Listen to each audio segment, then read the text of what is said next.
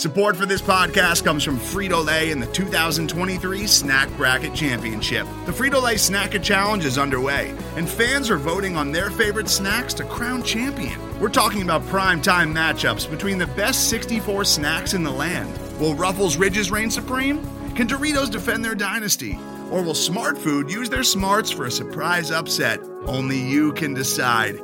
Get in on all the action for a chance to win up to $1,000 or a year's worth of snacks. Let your snacks be heard. Just go to fritolaysnacket.sbnation.com to vote and enter for a chance to win. No purchase necessary. Sweepstakes ends April 3rd, 2023. Void where prohibited. Year's worth of snacks awarded in the form of 52 coupons, each good for one bag of chips. See official rules at fritolaysnacket.sbnation.com.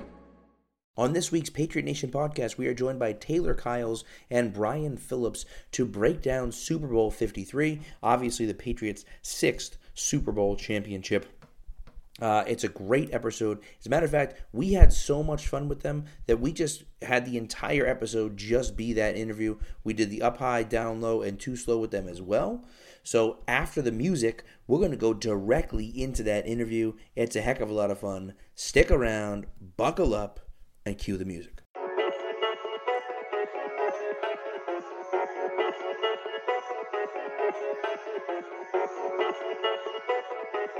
Stacked receivers, two to the right. Russell Wilson extends the hands he has. Wilson, quick throw.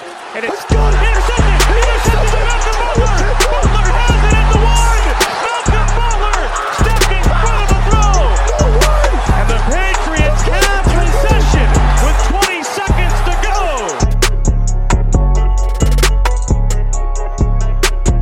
19! Toss to White. Patriots win the Super Bowl! Brady has his 5th! What a comeback!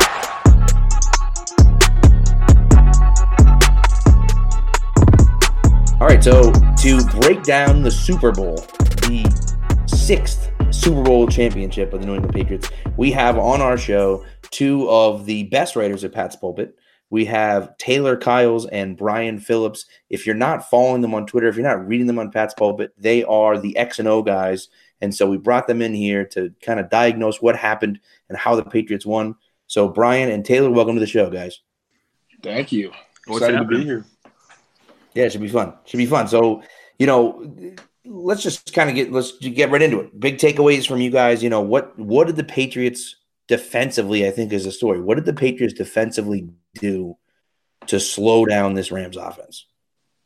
Oh, well, I guess I'll kick it off. One thing I think that everyone's been talking about is the coverage on the back end was excellent all night.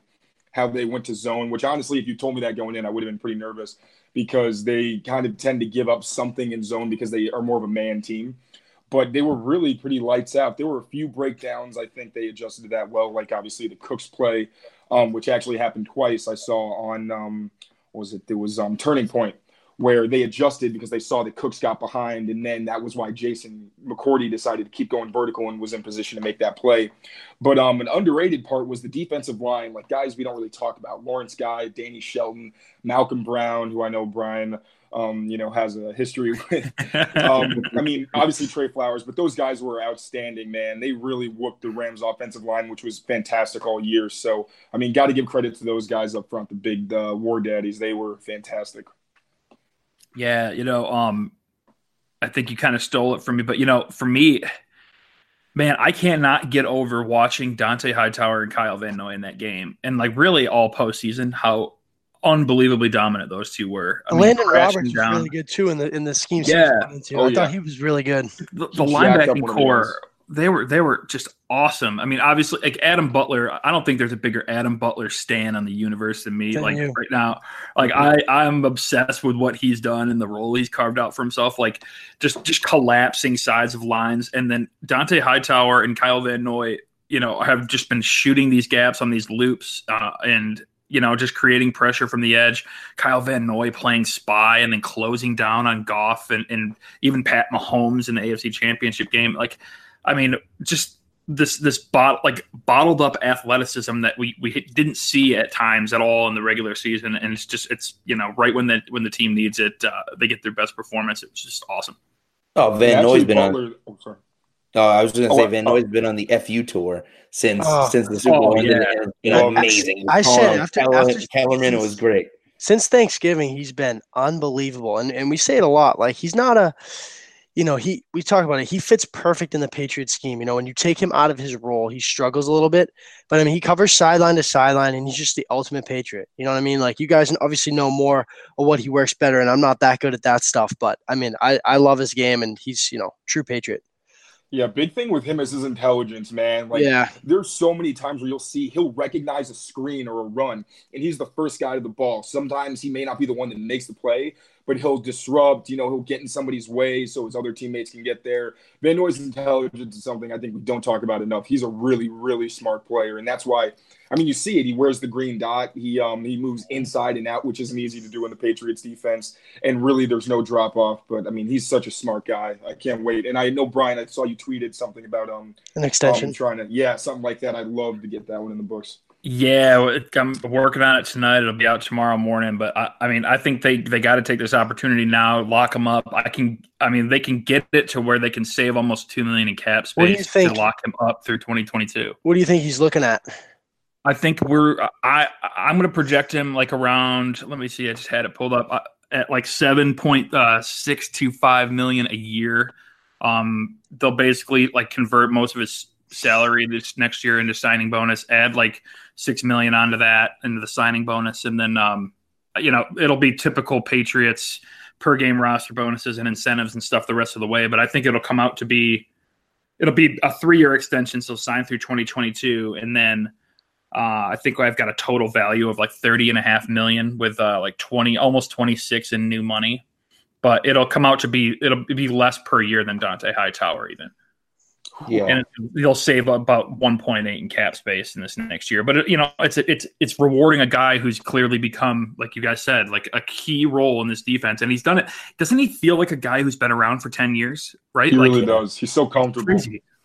It's wild. So, I mean, they obviously, and the deal is, it's just with every deal that's signed now, it gets more stomachable with each year that passes, even though the cap hits go up, the cap itself is going up. So really he's going to have the same cap impact each year. And it's a good way for both teams to kind of, to capitalize on him really just grabbing this role.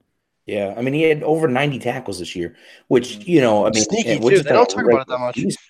Yeah, I mean, and he had 10 in the he had 10 in the AFC Championship game, obviously, but and he had a big game in the Super Bowl, clearly, but 93, I think it was 93 tackles they showed on ESPN today, and I was like, man, he's just a guy that you just didn't going into the year. Everyone had been so low on him because he had been trying to fill the Hightower role.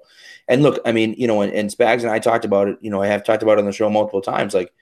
He is so much better when Hightower is on the field and he gets to play his role. And he does a lot of different things, but when Hightower's there, he's able to kind of freelance and do different things, and he can use that intelligence, like you said, Taylor, to kind of to his advantage and to make plays and whatnot. But when he's in that Hightower role, he may not be as great. So people were super low on him coming into the season.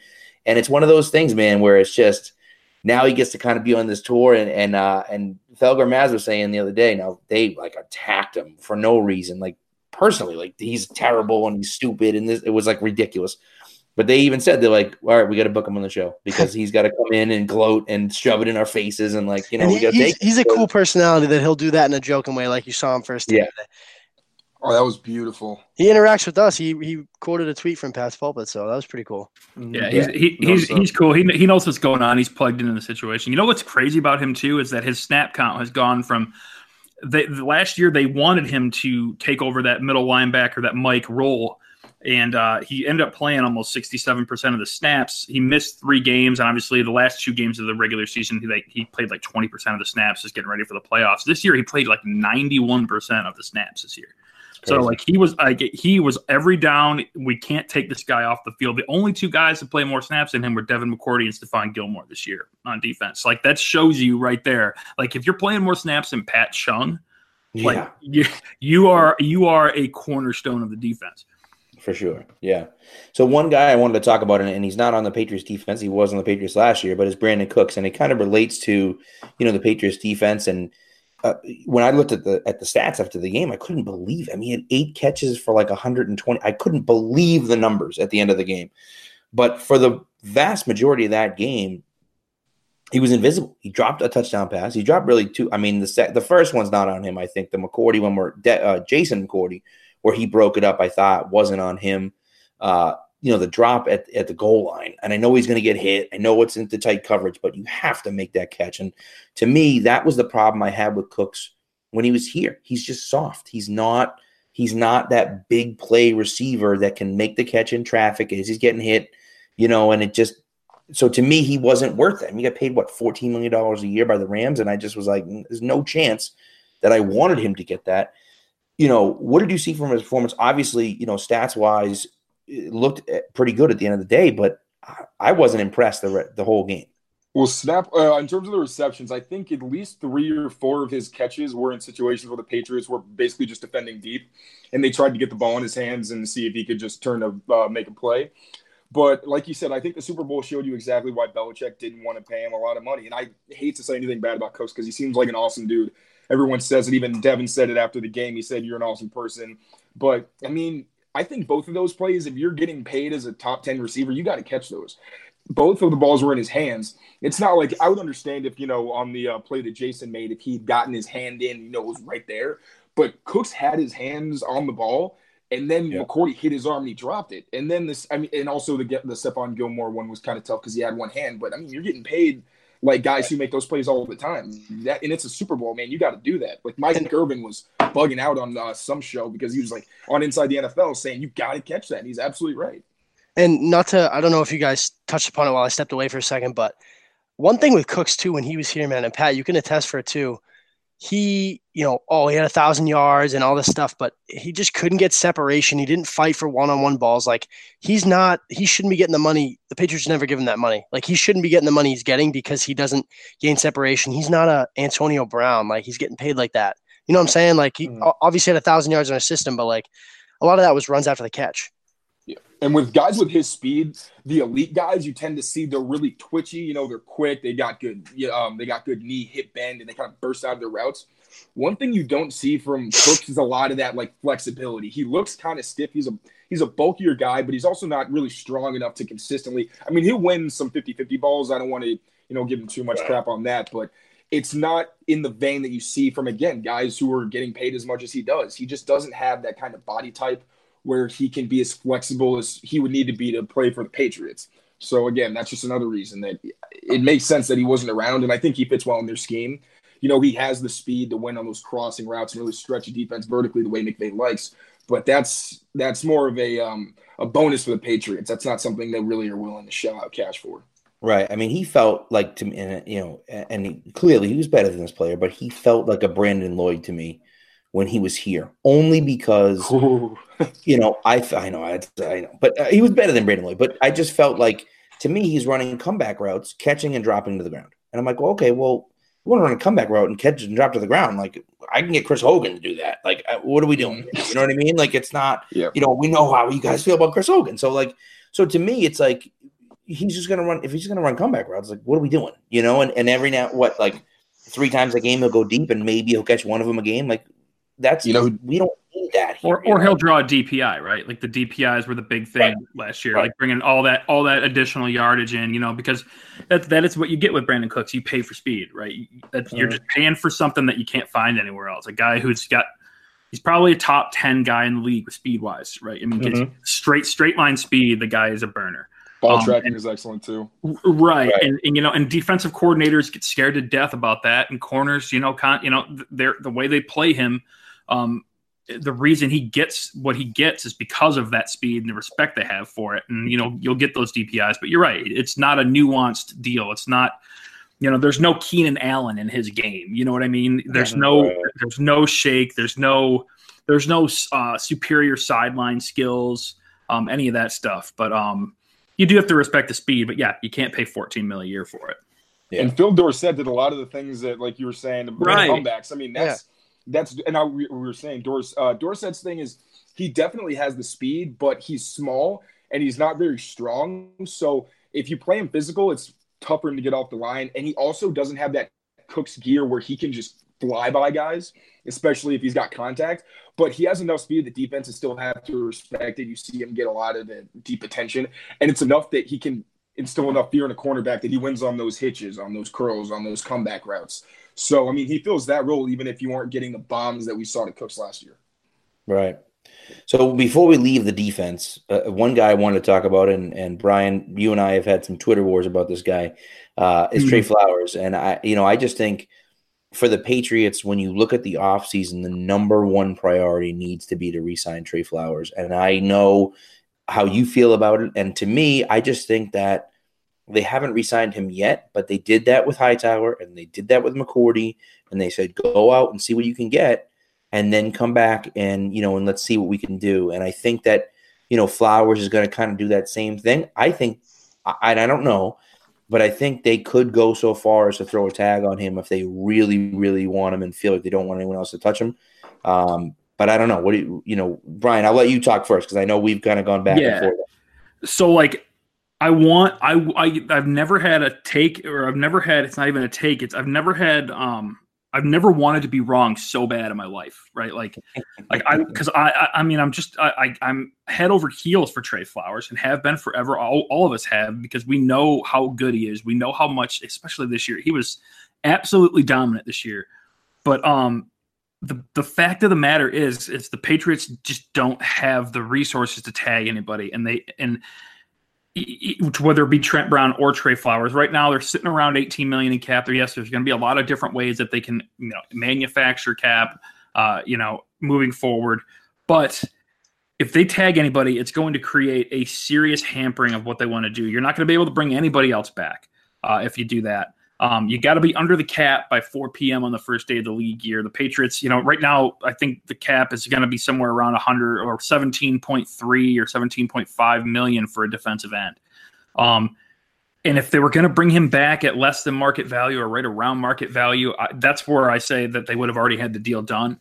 Neil Cornrich is his agent. He's notorious. This guy is a hard ass, man. This guy is Bill Belichick's agent. This guy has made his bones throughout the years representing college coaches. Anytime you hear of a bad college coach getting a huge buyout after getting fired, it's probably a Neil Cornrich client. And he sets precedent and he gets his guys paper. Like, this guy does not mess around. And, and there's, with all the teams out there that have to spend money that are going to be looking for a versatile guy to help their defensive front seven out, there's no way he's going to get less than $17 million a year, which is, we've talked about it, which is Olivier Vernon money 2 years ago was $17 million a year. Like, if you extrapolate that to this year's cap, Olivier Vernon money is around $20 million a year. So I'm saying that he's not even as good as Olivier Vernon, which we all think he is. Right. So it's like 17 is the minimum, and I just don't see. They love him, but there's too much depth behind them. They've literally built, and they're ready for this. They're ready to move on. That's why they have Rivers, Wise. They've got another year of Adrian Claiborne. They've got Davis. They love Ufamba Kamalu, and then they've got 12 draft picks. I want to be wrong so bad, Pat. I want to be wrong so bad, man. I want give him all the money, but I just don't see it happening. Yeah. I mean, sorry, go on. No, go ahead, Tanner. I was going to say, me, I'm not really the big numbers guy. I usually default to Brian for that. But in terms of what his value is to the defense, I feel like him and Chandler Jones are the easiest comparisons because they're the guys who are going to command a lot of money. That seemed like they were good guys for the Patriots, and then they in Chandler Jones' case, he wound up leaving. But I feel like Chandler Jones, we always saw late in the season, especially when games really mattered, there were times where he would completely disappear. But Trey Flowers is the lifeblood of this defensive line, all the things he does in terms of getting attention so guys can win on twists, which, to be fair, I think they've got part of that in Adam Butler. That was something that he really did well in the Super Bowl, was he got a lot of attention and had guys double teaming him, which opened up room for guys like Van Noy, for Hightower, guys like that. So I'm not saying that if we lose Flowers, it's the defense is going to collapse. They've got, like Brian said, they've got a lot of depth, and Belichick's creative. He's going to find a way. He's probably already planning for what's going to happen if Flowers leaves. But, man, I'm pretty much all on the same page. I really hate to see him go. He's a fantastic player. Yeah. No, it's true, and I think it's definitely, it would be sad to see him go because he is dominant. And, it's one of those guys, and I don't know if he's Richard Seymour, but to me, he's close, man. He plays the run so well. He wins one-on-one matchups consistently in the pass rush. And, it's just he's one of those guys where you're like, man, like could be the anchor of your defense. And, like you say, they might have to let him walk because they don't want to or they can't afford to pay him. What's funny, too, is I was just talking to Pat, Evan he's the Lazar. most consistent. He's so consistent. He's just like a consistent player, lives in your backfield. And like we said, if the Pats aren't willing to pay him, some team is drooling and waiting and willing to pay whatever he wants. I was talking a little bit to Evan Lazar about it, and he was just like, well, it's going to be funny because I was telling him that, I'm expecting Trey, I'm not even considering Trey Flowers and Trent Brown to be in the plans. Like I made my priorities list this offseason, and they're not even on the list because in my opinion, they're kind of just, that would be icing on the cake. Right. But he's like, he brought up a good point. He's like, it's just too bad that, they could, that the Patriots, a team could lose, and he brought up all the guys that the Patriots lost last offseason. And, he's like, yeah, if you lose your starting running back and you lose your starting left tackle and all these other guys, and you're starting your second corner, and man, how do you possibly win a title after all that? And here we are, right? So like, you lose. Man, it's just wild. Like this is what Bill does. This is the process. And kind of like transition into another thought. Like, it's an interesting debate. Is this the most impressive run? I mean, it's hard to, we don't really remember the things we might remember now. Obviously, this one's fresh, but like 01 to now, like this might be the most impressive one because everyone counted them out. Circumstantially, I think it kind of is. I'm partial to 2014 because it was just we saw a long stretch of them just dominate some really good teams. But I feel like this year we didn't know what they were going to. They didn't know what they were going to be. Gronk acknowledged it after the Super Bowl. Oh yeah, we finally found our identity. It took them until the second to last week of the season to really get comfortable and find what they did well.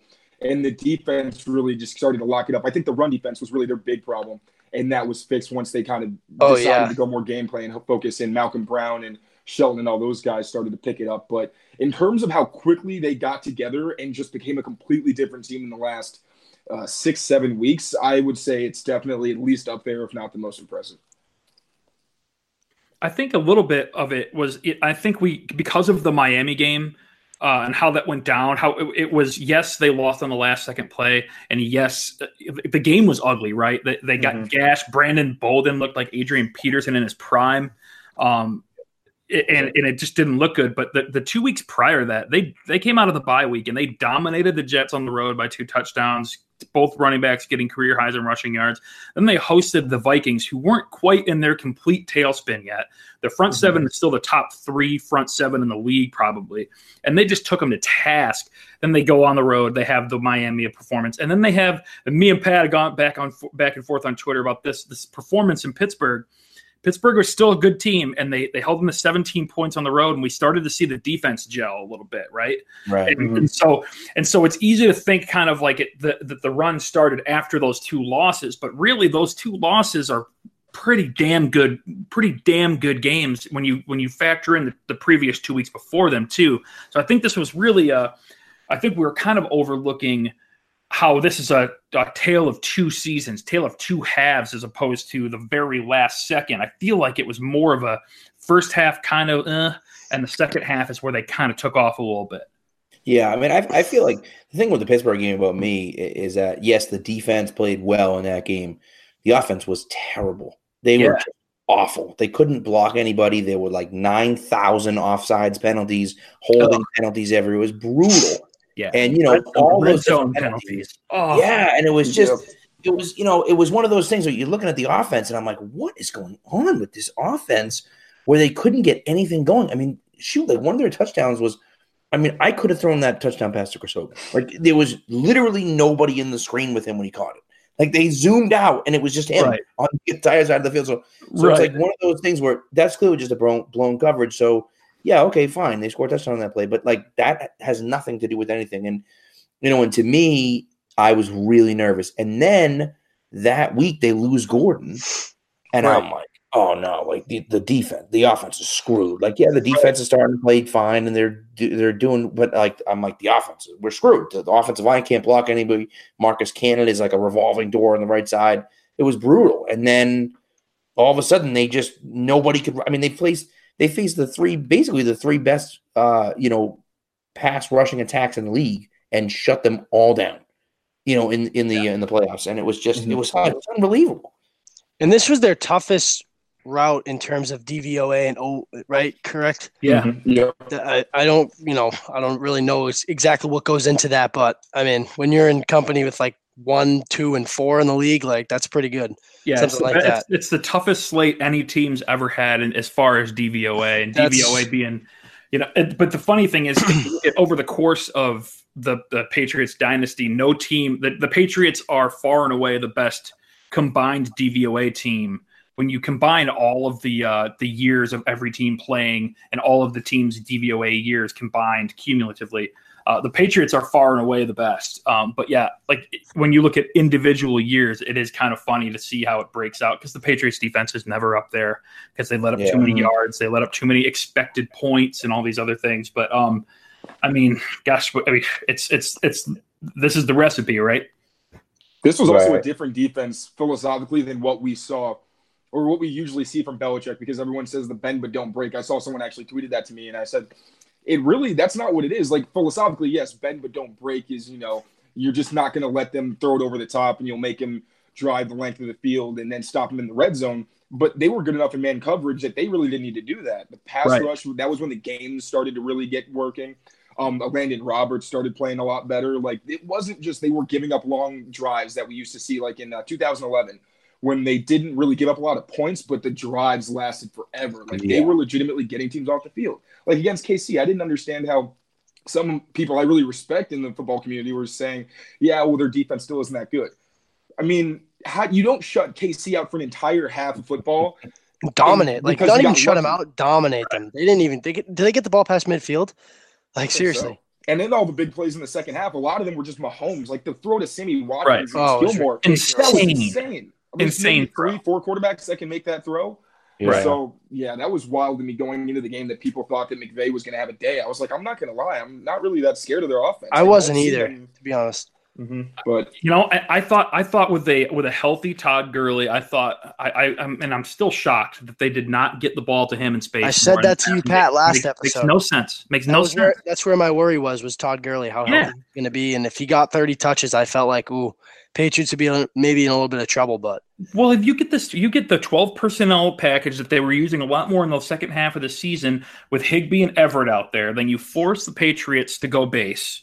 Right. And then you've got Kyle Van Noy all of a sudden has to cover, or Dante Hightower, or John Simon, or somebody is going to have to cover Todd Gurley in space. Right. And like, why? I mean, if us four guys are sitting around talking about this, how the Rams didn't sit there and go, well, shit, we got to do this. Yeah. It's what McDaniels does, and it blows my mind. It's what they do. If you're going to come out and you're going to defend the run, they'll spread you out, and they're just going to throw it on you. And it's not even excusable, because McDaniels said he drew it up in the dirt. It was a formation. I saw some of the stat that said it was only 11 times all year that a team went 2 tight ends, 2 backs, and then spread out. Like, he just drew it up on the sideline. Yeah. So for McVay, of all people, not to find some way to exploit the fact that the Patriots had 4 defensive backs, which they hardly did all season, and as much beef as they did and not get Gurley the ball, I didn't understand that. I mean, it's lunacy. And you're right, Taylor, to your point. Like, the Patriots hadn't run that specific formation all year long. They had never gone with what they had done tight ends in what's it called, in shotgun with no backs in the backfield, and it was just and then they ran the same play 3 times in a row. And the funny thing is about it is what they did was when they took that 22 personnel package. I was going back through it and I was looking, because I have a spreadsheet where I've got every play with every personnel package and every guy, and I went and I filtered it, and it came up 16 times. They had Burkhead, Gronk, Allen, and Julian Edelman on the field at the same time with Devlin. And with that 22 personnel. And I went back to Game Pass and I just checked out these times, and every single one of them was a tight, traditional, almost a goal line looking formation. A couple of them were those the formations in Kansas City where they had Rex kind of motion out of the backfield. Yeah, a couple of them were those, but it was still everything was under center, and they only did it. They ran it a couple times against Buffalo in Week 17, and a couple of times against Kansas City, and then all of a sudden it's the game-winning touchdown drive. They're breaking it apart for the first time all year. Like just it's insane. Like, and James Devlin is getting covered by a former All-Pro corner. It's beautiful. It's absolutely it's beautiful stuff. It's what more can you say? Yeah, and McVay gets a lot of credit for the fact that his scheme. When you watch a lot of the route combinations that he uses, you can tell that he knows exactly what principles of defense uses, and he just picks it apart. Like with the stack formations, a lot of the time they'll have receivers run like the Patriots have that tight split where they'll run double outs, and it's just easy because it's hard for you to press the guy who's off the ball, and it's just a quick 5-yard gain. McVay will run that, but a lot of the time it's a whip route, so he gets wide open because the defender is just going to push downfield, and then he's in bad position. So McVay is excellent at finding how he can exploit you from different personnel packages, from all the players you have. And I mean, again, beating a dead horse, but he wasn't McVay in that game, and it was really mind-boggling to me. Yeah, that's the difference in the game, I think. So, all right, let's transition away from the defense, and I do want to talk about the offense again. And the offense, scored 13 points, but it felt like the first half of the Atlanta game to me, and not as bad, but like just the fact that they were just running plays nonstop. They had the ball the entire game. And it was like they were just killing the clock, but they weren't scoring. It was like they were doing everything but actually putting the ball in the end zone and, kicking field goals and everything else. But it was like you knew at a certain point that they were going to just gas the Rams out. And, they score in the last 2 possessions of the game and, win the game. Well, I mean, technically they downed the ball to end the game, but, essentially the last 2 possessions of the game and, ended it. Offensively, we talked a little bit about the formation and stuff, but what did you see from them at the beginning of the game and, and things that they changed as the game progressed? Yeah, well, they when looking at the personnel percentages, there was no game all year. The closest they came to running this many plays with heavy personnel, whether it be 22 or 22 with like we talked about, or traditional 12 personnel, 2 tight ends, 2 and 1 back, 2 receivers, or your standard 2 receivers in Devlin and Gronk. Was Week 1 against Houston. They ran 62% of plays out of heavy personnel against the Rams, which if you're going to go up against this interior defensive tackle trio, probably the best in the business, right? With Donald and Sue and Brockers. That's a ballsy way to go about it, right? To take it right to him and take him to task like that. But yeah, I mean, it's what we saw since the bye week. It's what they came out and what they were determined to do the whole way, and they stuck to it. Now, I think a lot of it is a testament to how good this is just how good this defense was. When you go into you leave that many points on the board as an offense and you give them that many opportunities, you turn the ball over on 4th and 1 and give them good field position, it's just, and again, the Patriot special teams was excellent at pinning them deep and whatnot. But it's just a testament to how crazy of a performance this defense was, because all year long, what are we talking about when they're leaving points on the board and they're bad in the red zone and bad in their opponent's territory, right? Where we're like, this is a recipe for disaster. But yeah, they pulled this one out. It's insane. Yeah, I think a lot of it, honestly, at the beginning of the game was Brady just not being settled.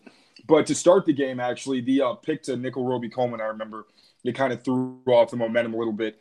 That was actually a better play from him and not as bad of a play from Brady that I realized when I went back, because Roby Coleman saw that Dwayne Allen was going vertical, and obviously we all know that Allen's not going to catch any seam passes.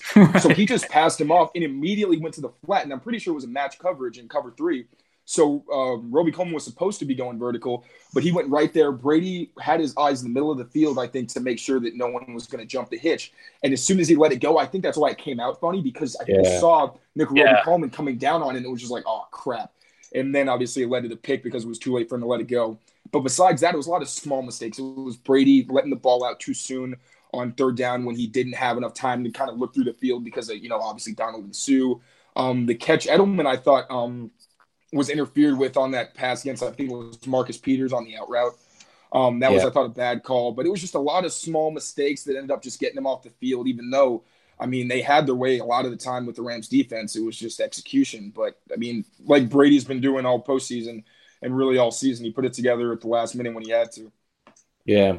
And so I think Sony, obviously you get the, Edelman gets the MVP because he has, he has the catches. And it's funny. So he had one carry, but it was on a wide receiver screen. So it felt like a reception to me, even though it didn't count as a reception. It felt like a reception to me.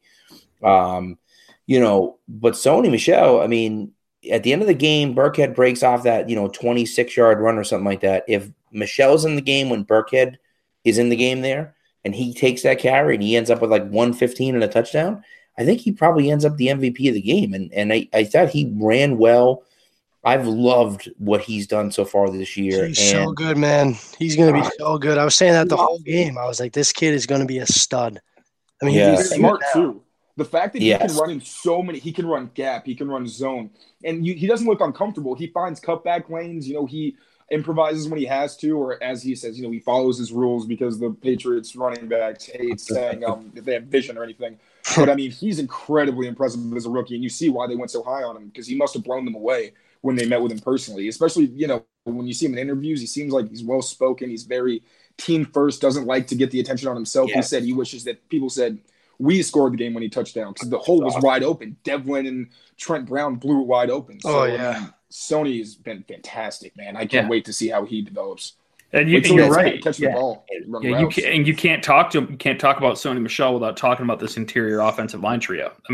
Cannon had an underrated year, and then obviously we know about Trent Brown and how what a nice addition he's been. But we're talking about the best interior offensive line trio in football, probably, and definitely the one with the most cohesion. I think they've missed 4 or 5 games over the last 3 seasons where all 3 of them weren't on the field at the same time.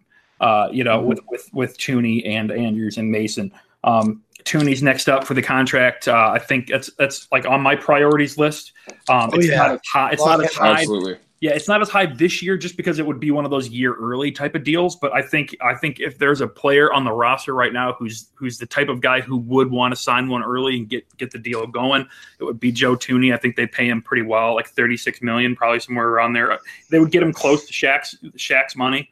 Right. Talk about a guy who's earned it, right? Like 99.7% of snaps, like going one-on-one with Aaron Donald on that final touchdown drive when they were in 22 personnel. He's got one-on-one blocks with Aaron Donald. Twice. I was going to say, Donald said he had one-on-ones twice.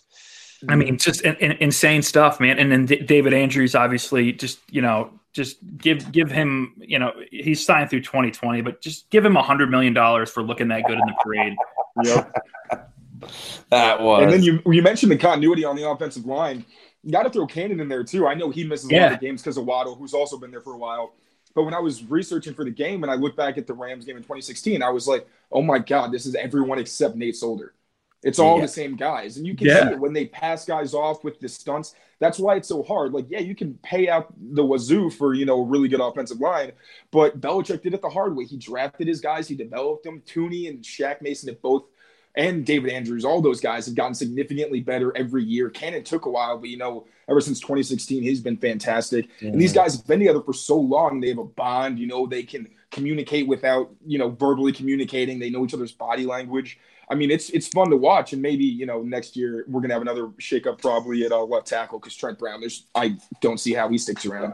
But then the guys win for another, 3-4 years. So that's one of the most exciting things about this offense and why they're going to be good for a while. And if Dante Scarnecchia says you're a left tackle, you're a left tackle. So he's not kicking the guard. Like, when he tells you to do anything, you do it. Right. Right. Like if Dante says he's a left tackle, that's where they drafted him at. And it's funny. This ties into the Trey Flowers conversation a little bit because these are the kind of guys when Trey leaves, if he leaves, they're going to get a 3rd round comp pick in 2020. If Trent Brown leaves, they're going to probably get another third-round comp pick in 2020. And if you look at this offensive line this year, you've got a seventh-round pick who they acquired for a pick swap at left tackle. They've got a guy they acquired for trading Chandler Jones at left guard. They got an undrafted center, undrafted free agent at center. They've got a fourth-round pick at right guard, and they've got a fifth-round pick at right tackle. These are the kind of picks that, like, when you have to move on from these premier players, Bill acquires this late round draft capital. I mean, they got 12 picks this year. And then after that, and we know that they're going to flip those for some pro personnel, like they like to do. So I mean, that's got to be another thing I'm going to be looking at, in the next couple months, is like who is available for some late capital to trade, because this is what Bill's been doing. Trade for pro personnel, grab one or two guys you like in the draft, and then keep moving back and stockpile. And this is how it works, man. It's wild. And then for all the crap that Bill gets for, not being a great drafter, and he's got, the Jordan Richards, he's got the Tavon Wilsons, but a lot of this roster and the guys that are contributing so much are guys that he drafted, guys that he brought in, developed, had them like their little niche roles when they first got there. A lot of them, even Hightower, fans and, the media weren't really very high on them early, thought they were busts. And then you see 2 years later, they're cogs in the offense or the defense. So, I mean, I'm excited to see what they do with the draft this year, because he's had some gems and undrafted, like guys like J.C. Jackson, like you said, David Andrews. Right. Like, it's wild. I mean, you can have everybody rants and raves about the Chris Ballards and the Rick Spielmans and the Howie Rosemans and these other GMs around the league, Ryan Pace.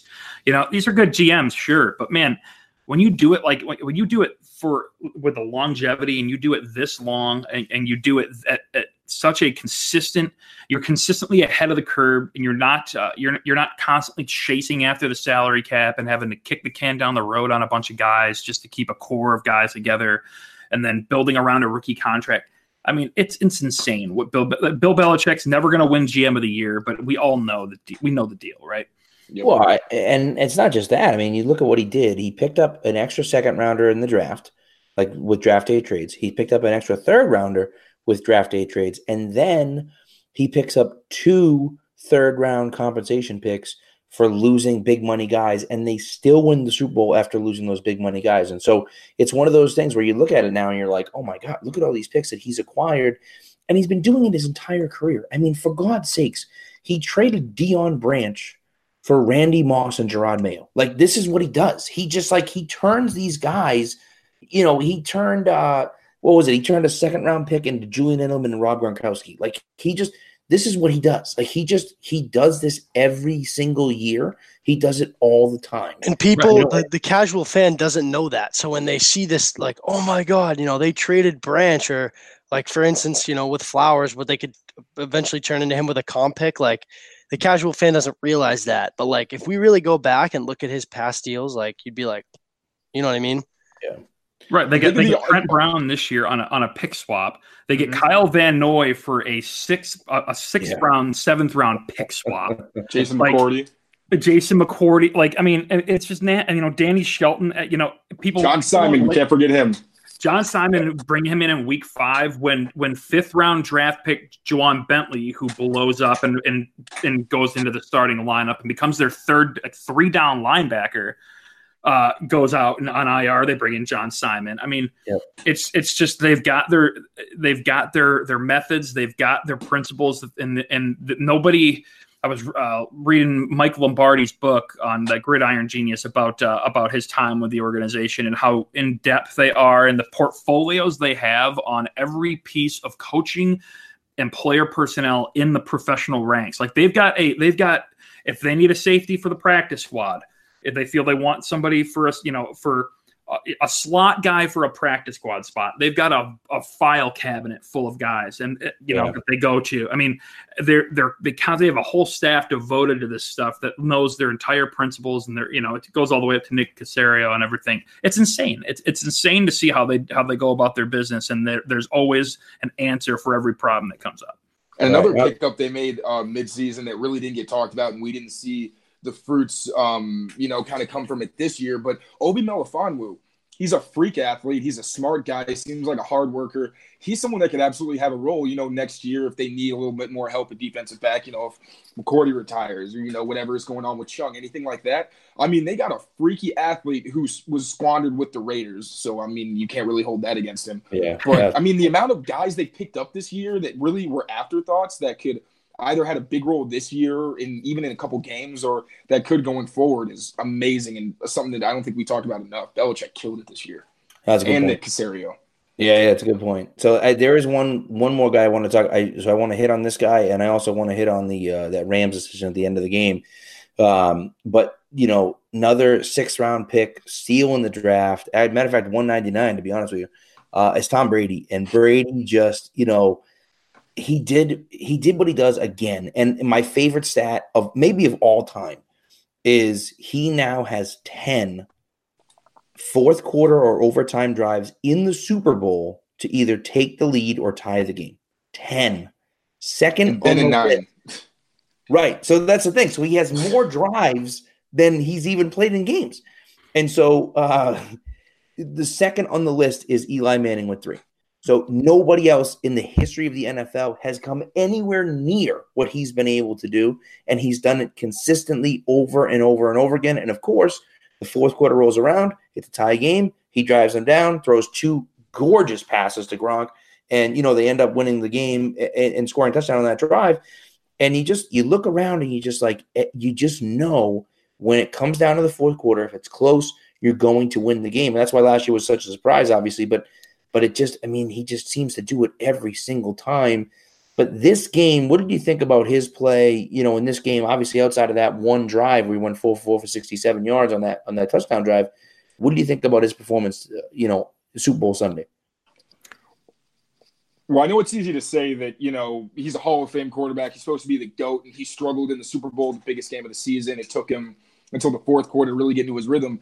But that's pretty disrespectful to Wade Phillips, who is one of the best defensive minds in football on his own. I mean, the scheme he came up with is fantastic. He made man look like zone. He forced Brady to hold the ball longer than he wanted to because he wasn't getting the information he needed quickly enough. But, the problem with Brady is, like you said, you can't keep him in the game late. That's why, when the fourth quarter rolled around, you're like, as long as LA doesn't just take over at the end or something like that, Brady's got a shot. Because once he figures out what you're doing and, it's over the course of 3 quarters, you can't pull out that many new things. So that's why, they went to the sideline and fixed it up in terms of the 22 personnel and found a way to finally beat Wade's defense. But, I mean, he showed up when he needed to. Once, he had the answers to the test, he cashed it and got another Super Bowl ring out of it. So it wasn't his best Super Bowl performance. It's not his first where he maybe had a shaky start to it, but he did what he had to do. He was Brady when he needed to be Brady. And I think really, you can pick it apart as much as you want, but he's got his 6th ring, and I think he earned it. Yeah, my favorite part of Twitter is picking apart all of Tom Brady's Super Bowls to show how not good he is. Look at how my favorite is the still frame of somebody being wide open and being like, "Oh, this pass was super tough to make." Okay, every pass has to be some extremely tight window, 50-yard, crazy throw on the run with behind a guy the back. Leg. Right, exactly. For it to be good. I mean, I didn't think Tom was good. The first half was probably the worst first half Tom played in a while. He wasn't good, and not just because of the pressure, not, this and that. He was missing throws. Wade Phillips was nasty, right? With what you said, Taylor, with the disguise and the coverages. When you're tricking Tom Brady, that's gross. They were doing a lot of, like you said, that cover 3, that Nick Saban, Bill Belichick pattern match type of stuff. It's that old YouTube clip, but man, it's what else can you say about it? We don't have a good way to quantify QB wins yet. So the anti QB wins crowd will always be, it's a team sport. It's a team sport. Football is a team sport. NASCAR is a team sport. Okay. The drivers cannot win the race without a pit crew. We know that. No driver can, but every driver is the one getting the milk sprayed on his face at the end, or doing the stupid crap that NASCAR guys do. They're the ones who go down in history as the ones who win the championships. There's not a pit crew. There's not a picture of the pit crew, on the list of all-time Daytona 500 winners. Now that is the most I've ever talked about NASCAR in my life. I was going to say, way too much about it, but like that is, that and like Ricky Bobby with the what do I do with my hands? That's like all my NASCAR stuff. But like that's what this is, and like you're right. That stat is insane because as every quarterback grows up, they think what is the dream? The dream is to have that scenario happen once in your life. If I can just get there one time. Game tied fourth quarter in the Super Bowl. That's insane. And to have it happen 10 times and in 9 Super Bowls and to win 6 of them, we've got to figure we need MIT to like come up with a metric that we can show how this works. Like we need this figured out so the analytics community will shut up about it. And it's like you can look at it and be like those 3 that he lost, some of those drives came, twice in one game, but both those Super Bowls, like he was put in a position to win. Obviously, they're a strip sack away from going 3 in a row, to be honest. Like if we're being honest, it's Tom Brady. And going back to this week's game, like he was great when they needed him to be. That's all you can ask. He got to that point and he made a big time throw. That was one of the best throws he's made in his career. I was speechless. Pat, I texted you right after. I was like, oh my God. Yeah. That was unreal. I'm getting like heart palpitations thinking about Gronk, man, and like I'm so happy for Gronk after all the year he had, and everything. And when we're talking about his career, he's the best tight end in the history of the game, and we're talking about a guy who's trying. There's no real statement performance for him in his career. Like with Tom Brady, if you had one video clip to play, it's Tom with his hands on his head after that first Super Bowl, like, oh my God, this iconic moment. For me, it's him, it's Gronk. Gronk finally got one or two of those now. He got the catch over Eric Berry in the AFC Championship game to bring him down to the 4-yard line. I'll never forget that. And then the exact same thing happens in the Super Bowl. He brings him down to the 2 to score the go-ahead touchdown. I mean, 2 iconic performances and 2 iconic plays for him. I feel so awesome for the guy. I think we're underrating Yosoi Fiesta just a little bit. That was pretty legendary. But also, we're talking about clutch guys, and obviously Brady is the first person you think of with clutch performances with that stat. But Gronk, when's the last time that you can remember where Brady went to Gronk late in the game and he didn't come through? Yeah, I was thinking about it. He does it every single time. It's a good point, man, and that's it's one of those. I think it's a different discussion for a different day about Edelman with the Hall of Fame and everything. But Edelman's the same way, where Brady calls Edelman's number and he's there and he makes the play and that's what he does, and so. We'll see. I think we can push that until we could talk about that for another hour. So let's not do that right now. But but it's interesting. But you're right. Like those guys come through in the clutch and they make the plays when they need to be made. And Gronk, it's interesting because in 2014, his performance in 2014 really kind of gets lost. But he had a phenomenal game against the Seahawks.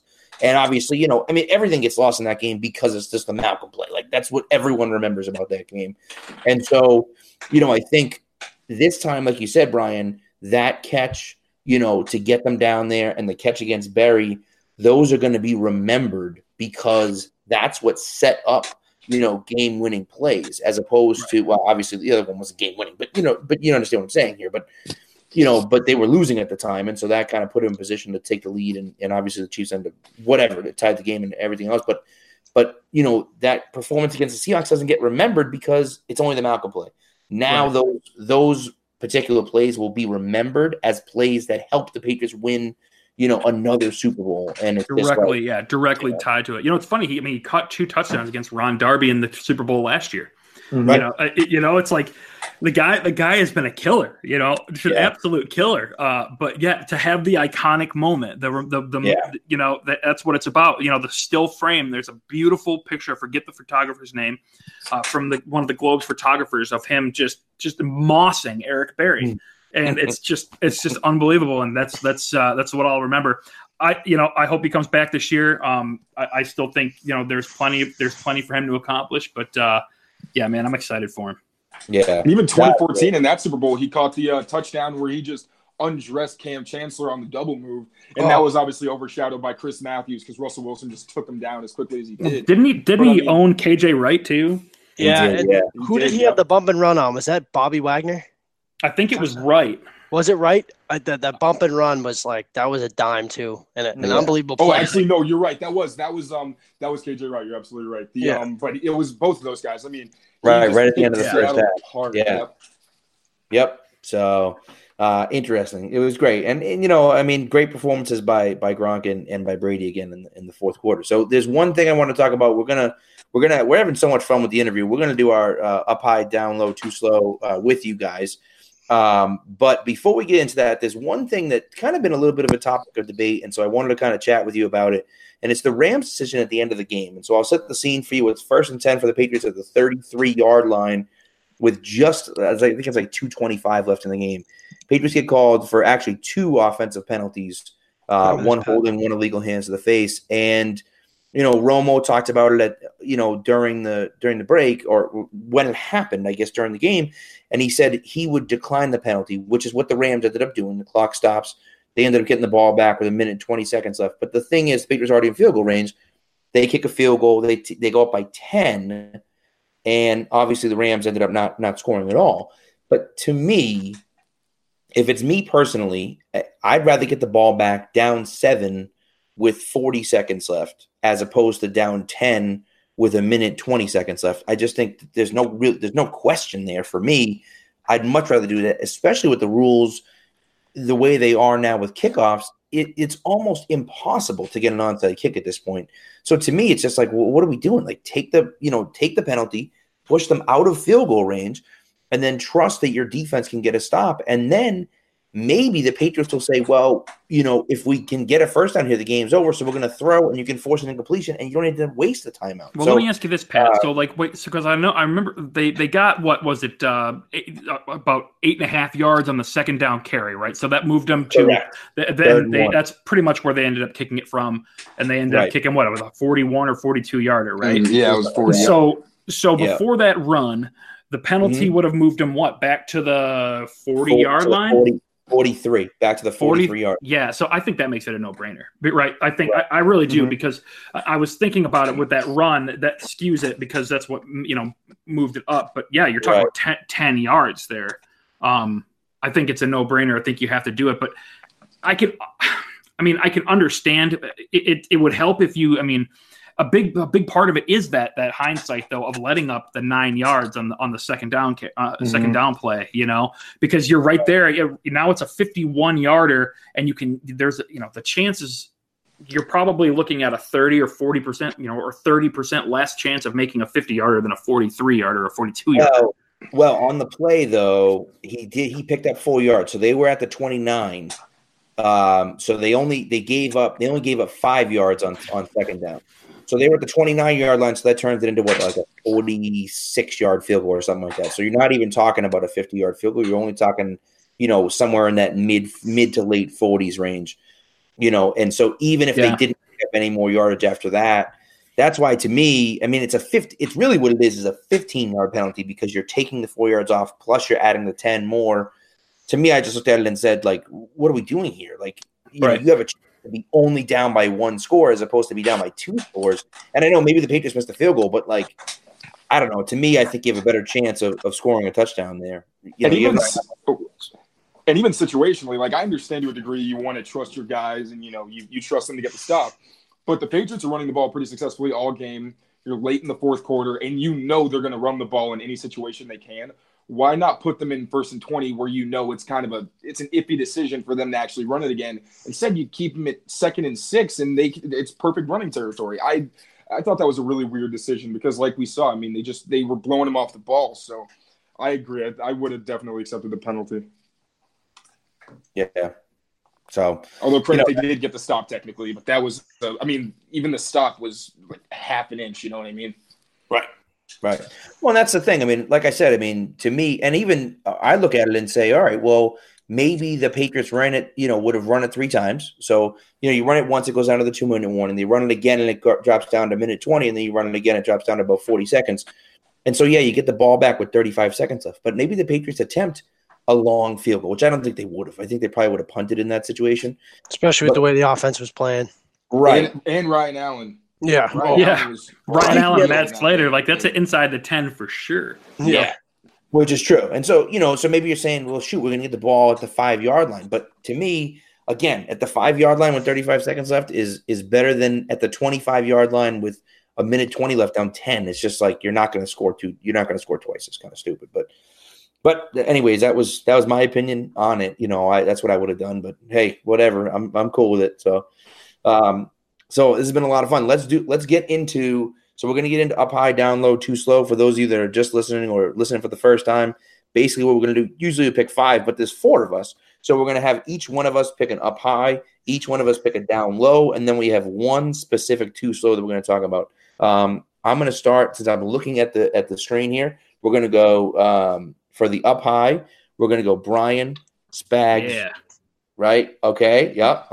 Brian, Spags, and then us two. All right. Taylor, so you're next, and then I'm last, and then I'll start. We'll do kind of a snake draft. I'll go first, and then Taylor, and then so on and so forth. All right. So I'm up for the up high, man. My up high is going to be Albert McClellan, man. Oh, okay. Yeah. Right. I was going to go easy here with like Edelman or something, but I guess you're going. No, man. Like Albert McClellan, like we all know how awesome he was, and with the 2 block punts, I believe in that Miami game.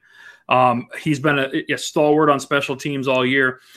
He had the best penalty in the history of the Super Bowl. And I believe the second quarter of that game with that hold on that blitz, that punt block blitz that the Rams brought, McClellan got caught holding, and it saved a punt block touchdown that would have given it almost certainly would have been a touchdown.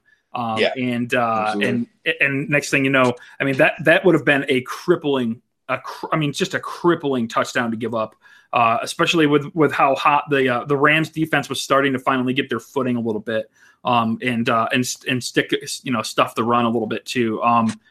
Albert McClellan, man, way to bring it home. Way to play some smart football. That's a great call. And that's another guy we didn't even talk about, midseason acquisition. Yep.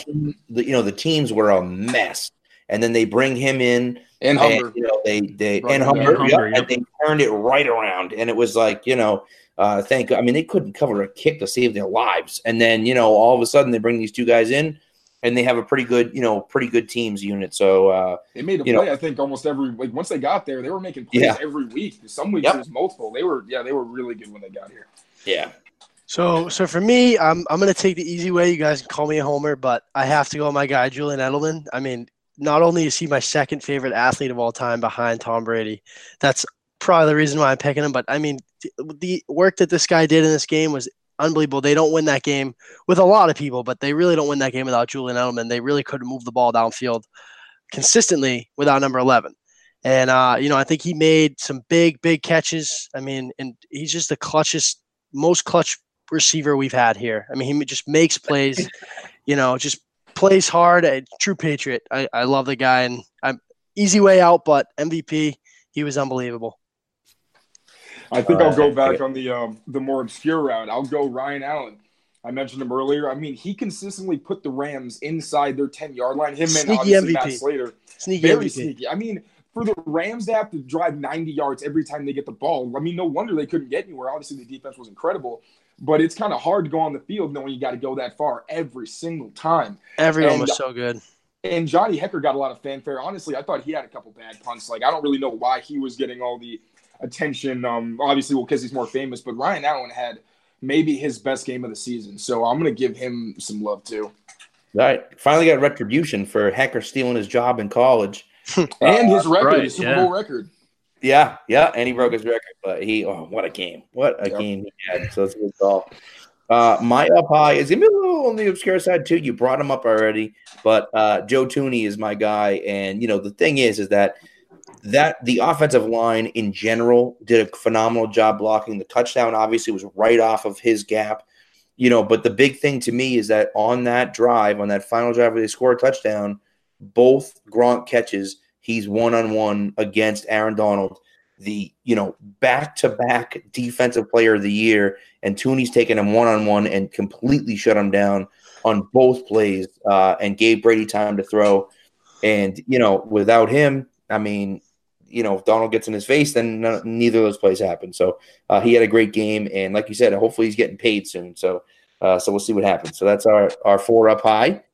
I'm going to start off the down low. And Brian, you're probably going to be upset at me because this is the one you probably want. But Chris Hogan. What? I was going to say him too. I was going to say We're all going to say Chris Hogan. That was mine. I'm like, please don't say it. I mean, Chris, like this guy – and I like Chris Hogan. He had an unbelievable Super Bowl 52, by the way. So I was predicted he's going to have a big game Sunday. Ooh, started off slow.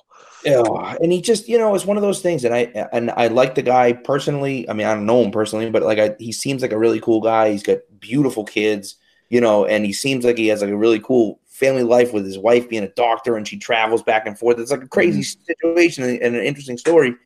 But man, he was a. Looks like he lost a step, man. Like he's on the wrong side of 30. It seems like it really hit him. Even in Super Bowl 51, he couldn't beat man coverage in Super Bowl 51, and he hasn't really been able to do it since. And so Hogan's my down low for this week. Am I up for the down low? Hey, Taylor, you're up. Taylor, we're going. I'm up. Okay, Brian's last this time. Try to figure it out here. It's not that difficult. It's just a snake draft. This is tough. All right, I'll stay obscure. I may honestly have to go to the Rams for this one because I was trying to think maybe Patriots defense, but I thought they were really good too. I might honestly go Marcus Peters because he's he talked that talk and didn't live up to it. Not at all. Man coverage. I mean, Edelman put him in a blender. There was the one, I think it was the option route. He got a little creative, but he made Peters look bad. And Peters is not a man corner. He looks like it because he's tall, he's thick, he's pretty long guy, but he's not there. His quickness is bad. He's got terrible footwork, and he was exposed in man coverage by Edelman for some big plays. So I'm going to go with him. Okay, love it. For me, I know he made a big kick, probably the biggest kick since Vinatieri. But Pat, you know my stance on Gostowski. I knew when he kicked the first one, I literally said to my buddy, he's going to miss one this game, so I hope he misses this one. And there he goes, misses. He misses a kick in every Super Bowl, man. It's like it drives me nuts. Yes, he made that big one, but I think if that was like 3 or 4 yards further back, that was missing too. So he's a heart attack when I honestly didn't even want to watch the kick. But to be fair, he got jinxed by Jim Nance. Yeah. Yeah. Oh, 31 gets out. I'm like, that's what my buddy. He's gonna miss one. That's why I said he's gonna miss one today. Just miss it now. Just get it out of the way. It's the first 5 minutes of the game. Yeah, brutal. You know what? And I've had a conversation. I've talked to people about this. Just quickly, I've talked to people about this. To me, personally, the devil you know is better than the devil you don't. Mm-hmm. I mean, look at how many terrible kickers there are in the NFL. And yes, it's better than what's out there. Put it that way. Right, and that's the problem. I mean, you have guys like Zerloin and Tucker. But for every one of those guys is 5 other bums who can't hit a field goal anywhere. So, and so that it's a tough situation. I hope they bring someone in to compete with them, but realistically, I guess he's not back, right? Well, here's the deal. I mean, yeah, he's a free agent, so he's the highest paid kicker per on annual value in the league, and he's now a free agent. Do the Patriots maybe use that franchise tag again on him? It'll be somewhere around 4.9. If they can't get a long-term deal done, he's 13 years in the league. Obviously, it's a little different story when you're a kicker, but that'll definitely be interesting to see what happens there. All right, my down low. Oh man, I think my down low has got to go. I got to go with the Rams offensive line, man. You had 2 weeks to prepare for yes, the Patriots do a lot of complex things, that amoeba front six, they came out with that 6-1 defense they were running, but they did not handle the twist and stunt games at all. And when you have Jared Goff, who's limited in what he does, and needs to be put in good positions, they needed to have a very good game, and they had a really poor game. Blythe, their right guard, he's bad. And Saffold's going to be a free agent. Saffold's, a veteran. That guy's been with that organization for a long time, putting up with having to move different positions and having to teach Greg Robinson and play next to trash guys like him.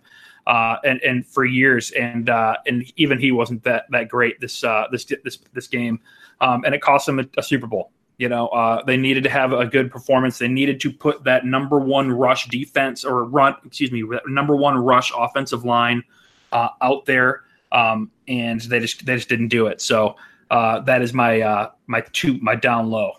That's your picks were way better than mine. No, dude, you kidding me? Marcus Peters is solid. It's a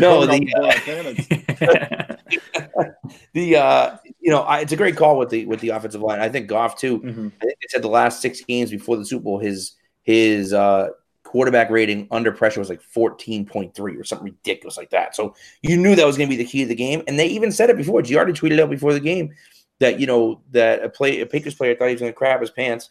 And he did, because he was under pressure, and I think a lot of it has to do with that offensive line. So I like that. So the too slow, we talked about this before the show. It's kind of a one person, we all decided on it, and it's got to be Sean McVay. McVay he never changed anything about his offense. He's the guy that was invented. He probably figured it got him there, right? And it just he never adjusted, and it was shocking, really, because it was like they just kept doing the same thing and it wasn't working. And they were like, well, we'll just keep doing it because whatever, it will work eventually. And it just never did. And Belichick coached circles around him. And he literally praised Belichick for the same thing at the beginning of the game. He's like, what you can guys do, you're always adapting. He praised him for the fact they talked about he was like excited. He was like excited. He's like, I can't wait to see the game plan. I can't wait to see their game plan. And that was weird to me. And I understand like wanting to give props and that stuff, but like, man, this is the effing Super Bowl, man. Like my God, you got to be on it. Like now, I am not I'm still pro. Bill knew he had him right there. Right when he said that, Bill knew he had him. He's like, for sure, back pocket, for sure. I think too much is being. I think. And this is, general sentiment always happens on Twitter like this. Like now everything's swinging the other way. Like, oh man, what a terrible performance out of McVay. And is he really the answer and all this stuff? Like, man, he got Jared Goff to a Super Bowl. Like Jared Goff to a Super Bowl. Like that's how good this guy is. He's 33. We know, like, okay. But this guy is the Pat Mahomes of NFL coaches. Like he's the next guy. He's the next wave. Like this is it. This is the guy. It's this is a tough learning experience, but what did he do after the game? He comes out and he says, "I got out coached. Here it is. I got out coached." He's humble about it. He took it on himself. It's going to suck for him, but yeah, he knows he came in, he got out coached, and that's he's going to have plenty of other chances as long as they can get a halfway decent quarterback in there.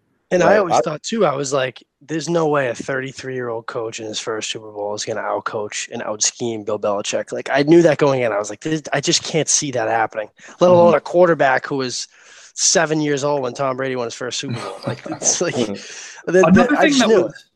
another thing that was so crazy, and Pat, you talk about him never changing the game plan. And that's kind of how they were all year, like, hey, this is our best stuff. We have better skill guys than you. Stop us. But like at the end of the game, after the field goal gets kicked by Gostkowski, makes the field goal. It's a 10-point game. He brings over Goff to the sideline, and the mic'd up has him say, all right, here's the deal. So we're gonna, we need to get down there quick, and I'm gonna give you some good stuff now. He says, I'm gonna give you the good stuff now. Like, man, no. Sean, you had to have that out in the first quarter, bro. Like you had to get that out. You had to get that out like 2 weeks ago in the film. Really saving it. Like, we're saving it. Like, what are you doing? Like, yeah, you're gonna see prevent, but like, man, you got to get that out of there. That was crazy to me. It's crazy. You know what? It's interesting. Before the game, I said, and I think I said on the show last week, like I felt like in 15 years, when McVay's coaching in his 6th Super Bowl or whatever, that he's going to be sitting down talking about how he got to this position, and he's going to be saying, I learned so much from Bill Belichick, and going against him the first time and just getting my butt whooped and getting out coached. And, I learned, it was a learning experience for me. And so I didn't realize it was going to be that noticeable, but it's one of those things that I just feel like now it's going to be up to McVay to see if he can change what he's been doing. How is he going to learn from this experience? Is it going to make him a better coach, or is it going to make him lose confidence in himself? And so I think, you'll really see what McVay is made of. And obviously, and I think the Rams too, they have now a decision to make with Jared Goff. So, a lot of things in flux, but I think McVay still is kind of that next guy. And again, we'll just see how he responds, from this game. So, and it's funny you bring up like how he may learn from Belichick. I was thinking about that today. Belichick could have made this a very scary place for NFL defenses because now McVay, he's going to see I got to be more adaptable. I got to, be flexible because his scheme itself is really good at taking advantage, like I said earlier, of defensive principles. But now he sees, when you face the mastermind, that's not enough. And you really just gave him another, tool in his toolbox to be like, all right, now I'm going to adjust this way and I'm going to tailor my offense to make it even harder for you to prepare. So, honestly, I'm kind of scared by what we're going to see from McVay in the future, but I'm also excited as a football fan. Yeah, no, that's a good point. It's a great point. Last thing I'll say about the Rams though is that their window is still very much open. They still got that rookie quarterback deal that everybody and their brother is they're building their teams around these rookie quarterback deals that are ticking time bombs. If you want to win one Super Bowl in a 4-year window, cool, build your team that way. But the Patriots obviously are doing it a little differently and having some pretty good success. But the Rams window, they still have some time on the end of this thing where obviously they've got their big contracts down on their big players, and if they have a good draft this year, they're going to be very scary for the next couple of years. And Wade Phillips was talking about it today, how they're planning on kicking the door in next year. So they'll still be that same core, and they're still going to be a scary team in the NFC. The NFC is still going to be nasty. Get a run blocking linebacker or a run stuffing linebacker, and they might actually have a pretty good shot at stopping the run more consistently because Littleton got thrown around in that game. Yeah. Was he the one that no, never mind. I was thinking Hightower, but Hightower plays defense for the Patriots, so he probably didn't lay out Littleton. So, but gentlemen, it's been a blast. It's been a lot of fun. Obviously, how could it not be? The Patriots have won the Super Bowl, but it's been a lot of fun. You guys are super knowledgeable, so we appreciate you coming on. Why don't we, Brian, we'll start with you, but where can people find you, interact with you? Obviously, you write for Pat's Pulpit, but where else can they find you? Yeah, at @bphillips_SB for SB Nation. Got an article coming out tomorrow about this Kyle Van Noy extension that I expect. I'm going to be doing a series until free agency starts over the next month about priority stuff that we're going to be calling out the Patriots house cleaning series. So be a lot of cool stuff coming up. Great. Awesome. And Taylor, go ahead, man. Yeah, awesome. So my handle is at TKYLES39, TKyles39. And I'm actually going to be working on tomorrow. I'm going to be coming out with a thread on some of the guys on the defense that really didn't get as much fanfare. I mentioned earlier the defensive line was really great, but you don't really notice those guys because they're the big bodies that get attention, all those things. So I'm going to try to put a spotlight on them and try to turn that into an article as well. So be on the lookout. Taylor, Adam Butler. Adam, he's in there. Yeah. Oh, he's in there, baby. I got you covered. Oh yeah, we love the Adam Butler, man. Pat's Pulpit is going to be loaded because I'm working on an article right now. I was at a little event with the GOAT, Tom Brady, today, in person, like steps from him was crazy. So, shaving his beard off for charity. So, working on that article as well. So, hopefully around the time this comes out, that'll be out too. So, a lot of stuff on the pulpit. Gentlemen, we really appreciate you joining us. As always, it's been great. Spags, it's always fun, talking with you. And absolutely. Bringing two more guys on was a lot of fun. Thank you guys again. So we'll do it. That's it, man. That's the whole damn episode. We're not even doing anything afterwards. So have a great week, guys, and we'll talk to you next week. All right, thanks. Have a great one, guys.